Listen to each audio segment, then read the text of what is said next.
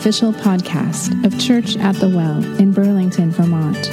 For more information about Church at the Well, including gathering time and location, events, and how you can financially support the podcast, please visit us online at wellchurchvt.com. Does anyone know where the longest list of questions in the Bible is? Does anyone know? Job. Yes, Job is correct. It's actually the longest list that God asks, but it's also the longest list of questions. And so this morning we are continuing our series that we started last week called Questions God Asks Us. And so last week we looked at a question that Jesus asked. Who do you say that I am? Could you turn this down just a tiny bit, Chandler? Thank you so much. You're so relaxed and good at what you do back there. So we looked at a question that Jesus asked, who do you say that I am? And this morning we're looking at a series of questions that God asks Job. God asked Job. And so with that, a quick summary of the book of Job. We're going to run through this really quickly. The book of Job explores the timeless questions. Timeless questions, right? Why do bad things happen to good people?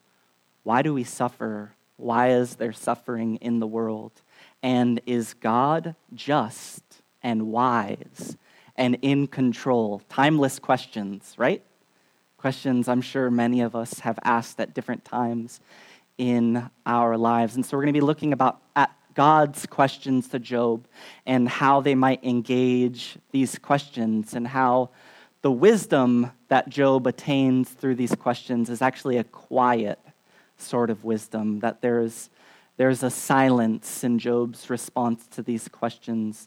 That's actually a wisdom produced through God's questions. And so we're going to be looking, exploring kind of those questions, but specifically the quiet wisdom that can be gained through God's asking of those questions.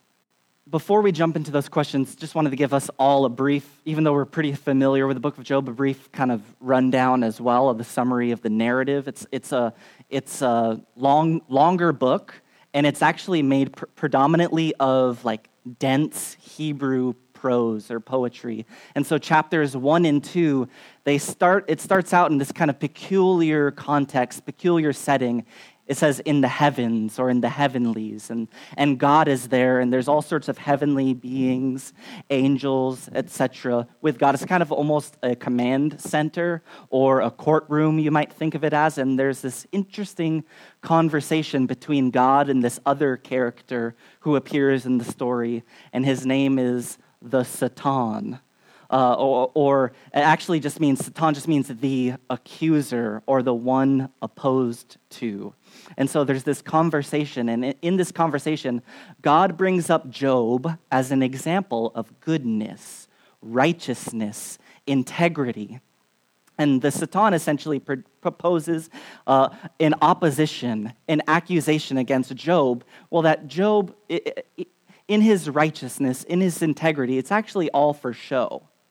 It's just because you bless him, God, that he is responding with integrity. And it's only because he wants to continue receiving that blessing, receiving favor, receive this goodness, that he responds to you with integrity and goodness and righteousness.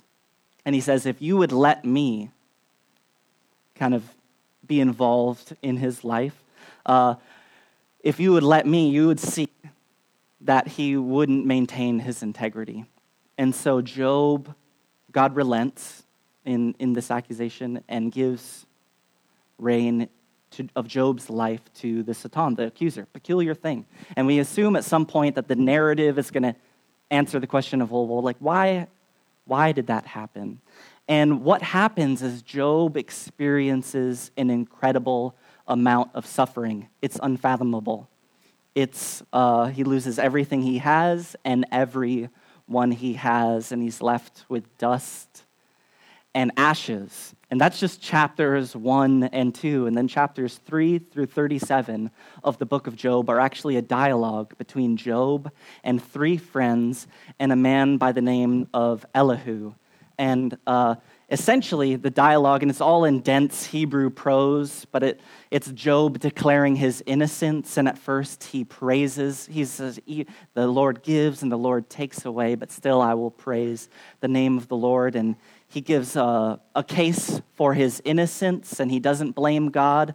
And then his friends step into the story, and they're essentially saying that, Job, you must have sinned in order for all of this suffering to come in your life. And it's this back and forth between Job and his friends. And all of them have reasons and explanations for the suffering. At one point, Job's friends even begin to kind of make up hypothetical sins that Job must have committed in order to experience the suffering that he did. And then at the end of this dialogue, Elihu shows up, and he presents kind of like a counter argument that's a little bit closer to the reality of the situation. He says, because Job eventually, even though he doesn't blame God at first, in his frustration, pain, suffering, he actually rages against the heavens at one point, because he's proclaiming his innocence, which God even says as well, that Job was innocent, that the suffering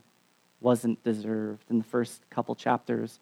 But we see that eventually Job comes to the conclusion that either God is not just or God is not in control. And so Elihu shows up and he says, yes, Job, yes, you're innocent, and yes, God is wise and just. And so my explanation is, the best that I can come up is maybe this suffering that's in your life is to kind of prevent future sin. It's like an integrity, character building situation for you. And with that, Job has no more words to respond to his friends. And one scholar actually says, as this section concludes in chapter 37, that in Job's silence and in the final words of Elihu, it's as if the wisdom of the ancients has been spent and exhausted. There's nothing left to say. It's as if the wisdom of the ancients has been exhausted and spent, and the mystery to those questions remain. And it's there that the main dialogue kind of concludes in the book. And it's there that God gives an answer. It's like the wisdom of the ancients has been spent, and now God has something to say. But God's answer is actually a series of questions, And he sets up his response in Job chapter 38. So if you're following along, this is Job 38, and this is the NIV this morning. Then the Lord, and he speaks to him kind of out of nowhere, out of the whirlwind, in the midst of a storm. The Lord spoke to Job out of the storm. He said, "Who is this that obscures my plans with words without knowledge?" And I love this. He says, "Brace yourself like a man." Another translation says, "Gird yourself, brace yourself like a man. I will question you, and you will answer me." So, we're going to spend some time reading through a good portion of the questions that God asks Job, because in their breadth and exhaustiveness, I think there is something to be learned. So, are you ready to brace yourselves? Everyone buckled up? Ready for the ride? Okay. "Where were you when I laid the earth's foundations? Tell me if you understand." And we'll actually see almost like divine sarcasm here in God's response. It's awesome. "Who marked off its dimensions? Surely you know. Surely you know. Who stretched a measuring line across it? On what were its footings set? Or who laid its cornerstone while the morning stars sang together and all the angels shouted for joy? Who shut up the sea behind doors when it burst forth from the womb? When I made the cloud its garments and wrapped it in thick darkness? When I fixed limits for it and set its doors and bars in place? When I said, 'This far you may come and no farther. Here is where your proud waves halt? Have you ever given order to the morning or shown the dawn its place that it might take the earth by the edges and shake the wicked out of it? The earth takes shape like clay under a seal. Its features stand out like those of a garment. The wicked are denied their light, and their upraised arm is broken. Have you journeyed to the springs of the sea or walked in the recesses of the deep? Have the gates of death been shown to you? Have you seen the gates of deepest darkness? Have you comprehended the vast expanses of the earth? Tell me if you know all this. What is the way to the abode of light? It's a good question. What is the way to the abode of light? And where does darkness reside? Can you take them to their places? Do you know the paths to their dwellings? Oh, I love this. Surely you know, for you were already born. You have lived for so many years. Have you entered the storehouses of the snow or seen the storehouses of the hail, which I reserved for times of trouble, for days of war and battle? What is the way to the place where the lightning is dispersed, or the place where the east winds are scattered over the earth? Who cuts a channel for the torrents of the rain and a path for the thunderstorm, to water a land where no one lives, an uninhabited desert, to satisfy a desolate wasteland and make it sprout with grass? Still braced there? Does the rain have a father? Who fathers the drops of dew? From whose womb comes the ice? Who gives birth to the frost from the heavens when the waters become as hard as stone, when the surface of the deep is frozen? Can you bind the chains of the Pleiades? Can you loosen Orion's belt? Can you bring forth the constellations in their seasons, or lead out the bear with its cubs? Do you know the laws of the heavens? Can you set up God's dominion over the earth? Can you raise your voice to the clouds and cover yourself with a flood of water? Do you send the lightning bolts on their way? Do they report to you, here we are? Who gives the ibis wisdom, or gives the rooster understanding? That's a life verse if you're looking for one. Who has the wisdom to count the clouds? Who can tip over the water jars of the heavens when the dust becomes hard and the clods of earth stick together? Do you hunt the prey for the lioness and satisfy the hunger of the lions when they crouch in their dens or lie in wait in a thicket? Who provides food for the raven when its young cry out to God and wander about for lack of food? Do you know when the mountain goats give birth? Anyone? Do you watch when the doe bears her fawn? Do you count the months till they bear? Do you know the time they give birth? They crouch down and bring forth their young. Their labor pains are ended. Their young thrive and go strong in the wild. They leave and do not return. Who let the wild donkeys go free? Who untied its rope? I give the wasteland as its home, the salt flats as its habitat. It laughs at the commotion in the town. It does not hear a driver shout. It ranges the hills for its pasture and searches for any green thing. Will the wild ox consent to serve you? Will it stay by your manger at night? Can you hold it to the furrow with a harness? Will it till the valleys behind you? Will you rely on it for its great strength? Will you leave your heavy work to it? Can you trust it to haul in your grain and bring it to your threshing floor? The wings of the ostrich flap joyfully, though they cannot compare with the wings and feathers of the stork. She lays her eggs on the ground and lets them warm in the sand. This is my life verse, by the way. Unmindful that a foot may crush them, that some wild animal may trample them. Job, the stork, is so dumb. She treats her young harshly as if they were not hers. She cares not that her labor was in vain, for God did not endow her with wisdom or give her a share of good sense. Yet, when she spreads her feathers to run, she laughs at horse and rider. Do you give the horse its strength or close its neck with a flowing mane? Do you make it leap like a locust, striking terror with its proud snorting, its paws fiercely rejoicing in its strength, and charges into the fray? It laughs at fear and afraid of nothing. It does not shy away from the sword. The quiver rattles against its side along with the flashing spear and lance. Its frenzied excitement, it eats up the ground. It cannot stand still when the trumpet sound. The blast of the trumpet, it snorts. Aha, it catches the scent of the battle from afar, the shout of commanders and the battle cry. Does the hawk take flight by your wisdom and spread its wings toward the south? Does the eagle soar at your command? It builds its nest on high. It dwells on a cliff and stays there at night. A rocky crag is its stronghold. From there, it looks for food. Its eyes detect it. From afar, its young ones feast on blood, and where the slain are, there it is. One last question for Job. Will the one who contends with the Almighty correct him? Let him who accuses God answer him. Job responds. What would you respond with? Probably something like Job, like, what?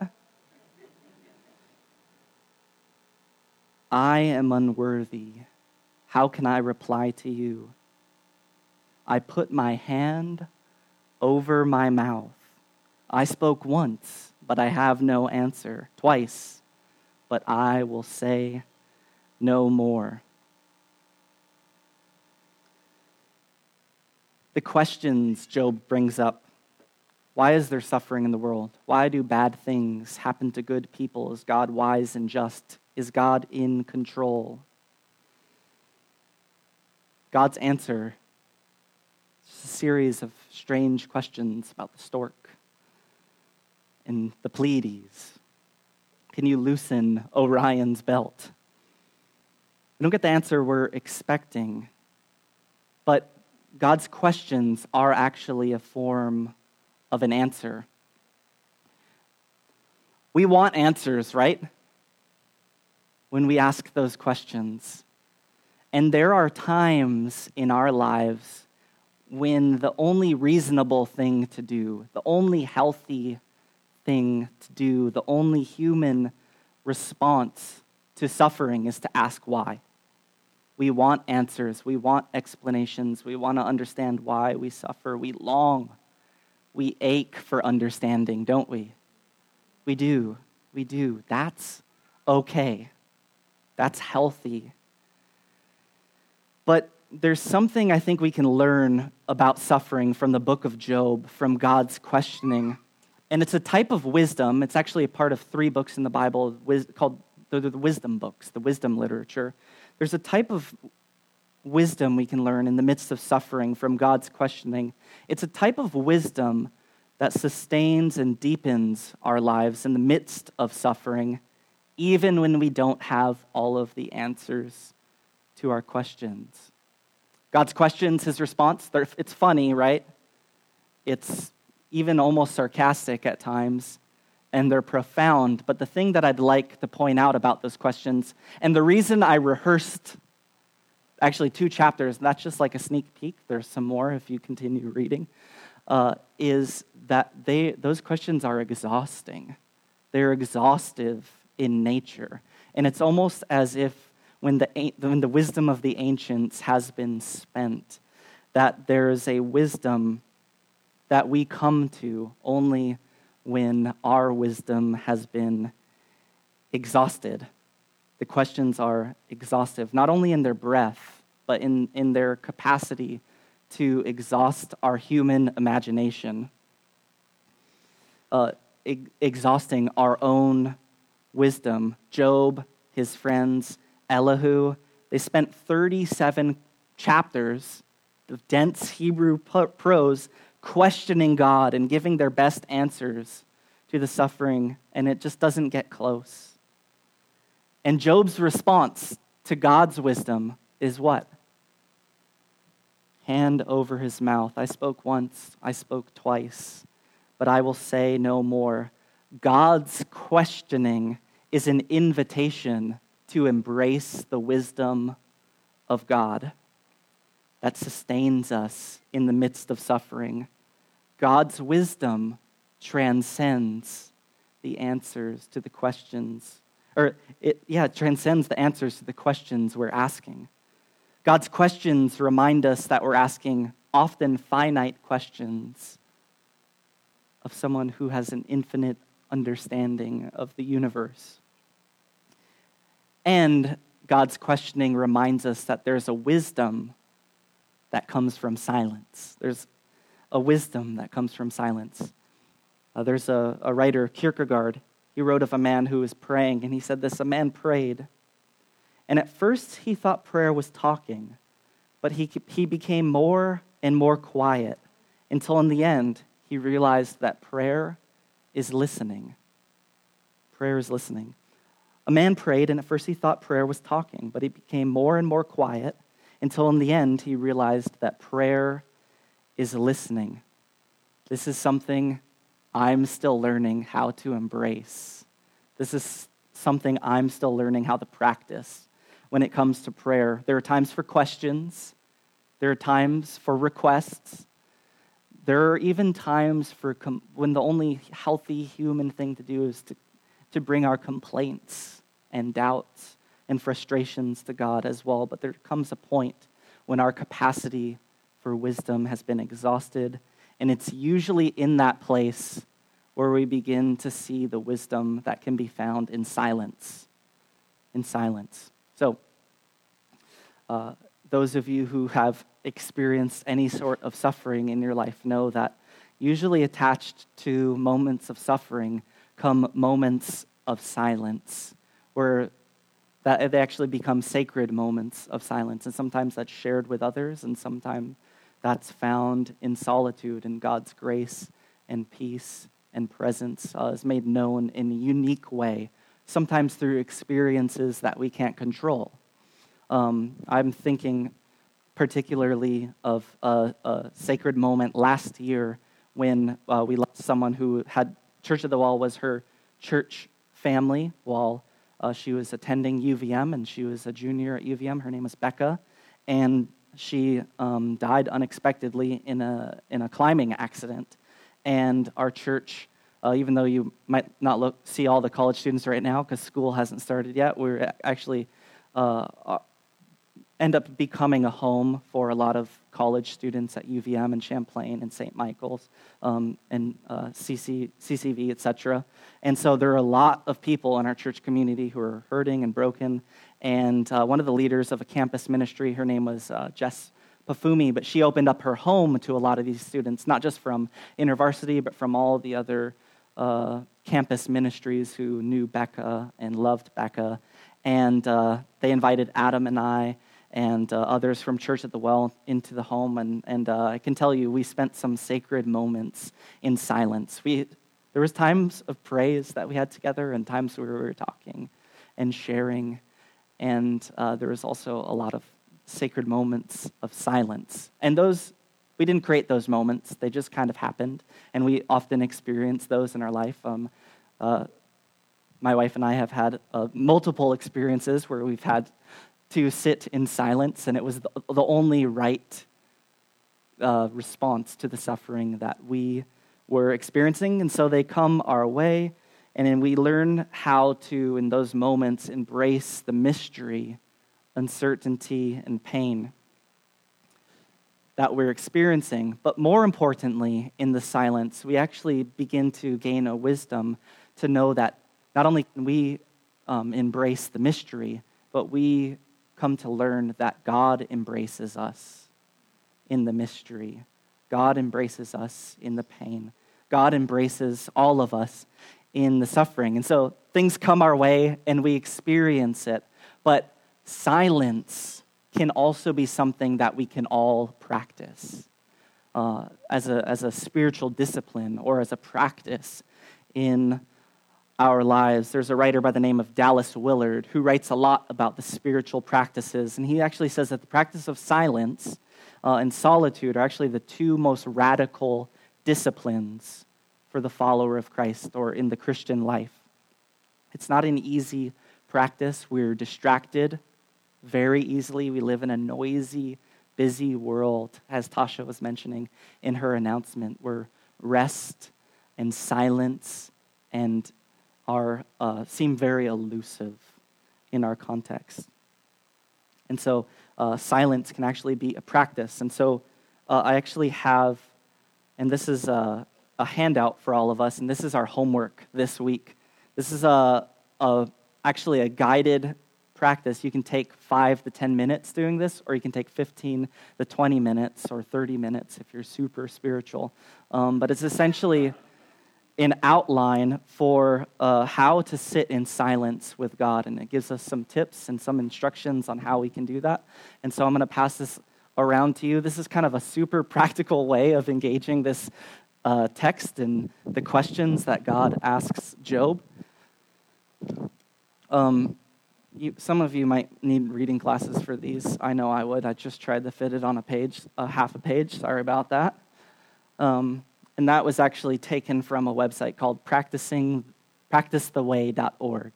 And so that website should be right on the top of the page as well if you want to go a little bit more in depth into that. But I actually just thought we could take a moment and practice some silence together as a church community. And then I'd encourage you to find some space this week to create a moment or a few moments of silence in your own life, cultivating this practice in your own life.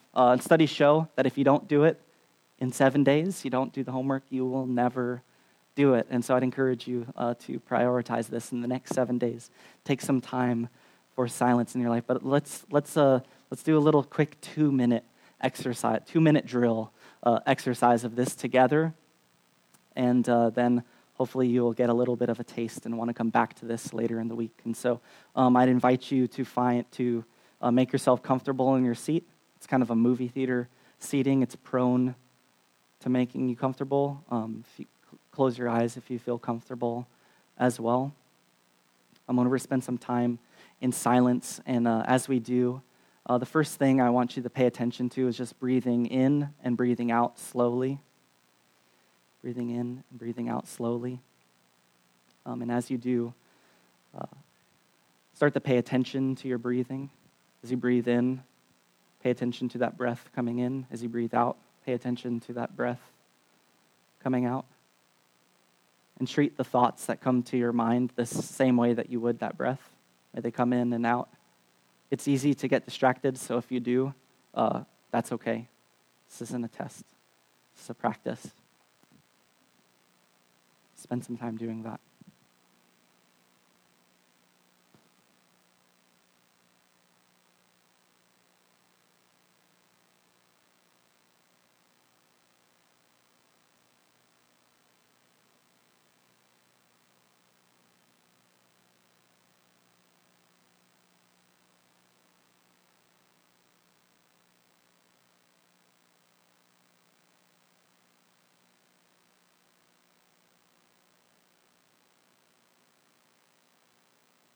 As you continue breathing in and breathing out, I would like you to focus on the presence of God in our midst. For some of you, it might be helpful to imagine perhaps the Father sitting across the room from you in a chair. And the Father's eyes are gazed upon you with love. And you're embraced just as you are.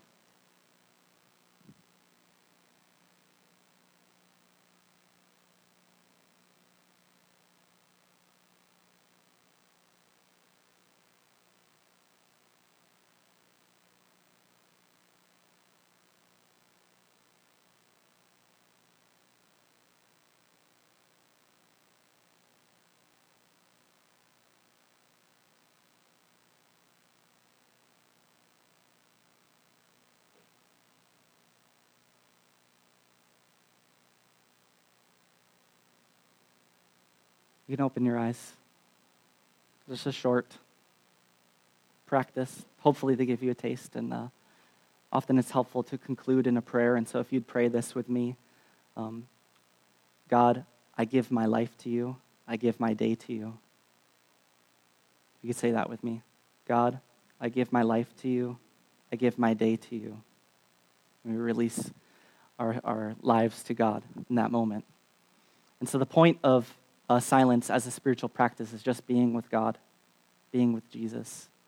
There are ways that you can expound on that, but that's just a quick introduction to the idea of silence as a spiritual practice and as a part of following Jesus in our lives. So the book of Job ends with God giving Job a gift. And he actually, everything that Job lost is then doubled, which can be confusing because the answer to all the suffering, we're not given a direct answer to all of those questions. And it can be confusing because the whole book there's the whole book making the argument that Job's suffering wasn't a consequence. And so we might be prone to think that then his blessing was a reward. But I just want to make known that that is not the point of the book of Job at all. God in his wisdom, for some reason that we don't know, decides to give Job a gift. It's not a reward for passing a test. The whole book just made the point that his suffering wasn't the consequence of sin or suffering. God in his wisdom gives him a gift. We don't know why, but we do know this as Job concludes. Because of God's questioning of Job, Job has attained a wisdom that when circumstances come our way in life, good or bad, Job has become the type of person who learns to trust God in his wisdom. And so he can accept the gift and embrace the gift. And he can also embrace the mystery and learn to be embraced by God in the midst of pain and suffering. And so a benediction as we conclude this morning. May you all learn how to praise in the midst of whatever circumstance comes your way. May you have the courage to speak your doubt, frustration, and pain to God in honesty. And may you have the quiet wisdom that learns to embrace and be embraced by God in the midst of whatever comes your way. Let's pray together, and we're going to finish in worship this morning. God, I thank you for your grace and your goodness and your presence that is here with us in this room. God, we lift up anyone in this room who might be in the middle of suffering. And they're in the midst of rage and doubt and confusion. God, I pray that your presence would meet them where they are. That you have the patience to be with them, to hear them, and to meet them and be the giver of grace and peace. God, we thank you that you, in your mystery, are revealed to us through the person of Jesus. God, I pray that Jesus would be revealed to us and would reveal to us your love, your goodness, your compassion, even as we wrestle with things we don't understand, as we wrestle with our own suffering. May you be with us. Give us the courage to speak honestly with you, and give us the wisdom to know when to be silent and learn how to embrace and be embraced by you. In Jesus' name, amen. Thank you for listening to our podcast. Church at the Well is a community reintroducing Jesus in Vermont through worship, service, creativity, and community.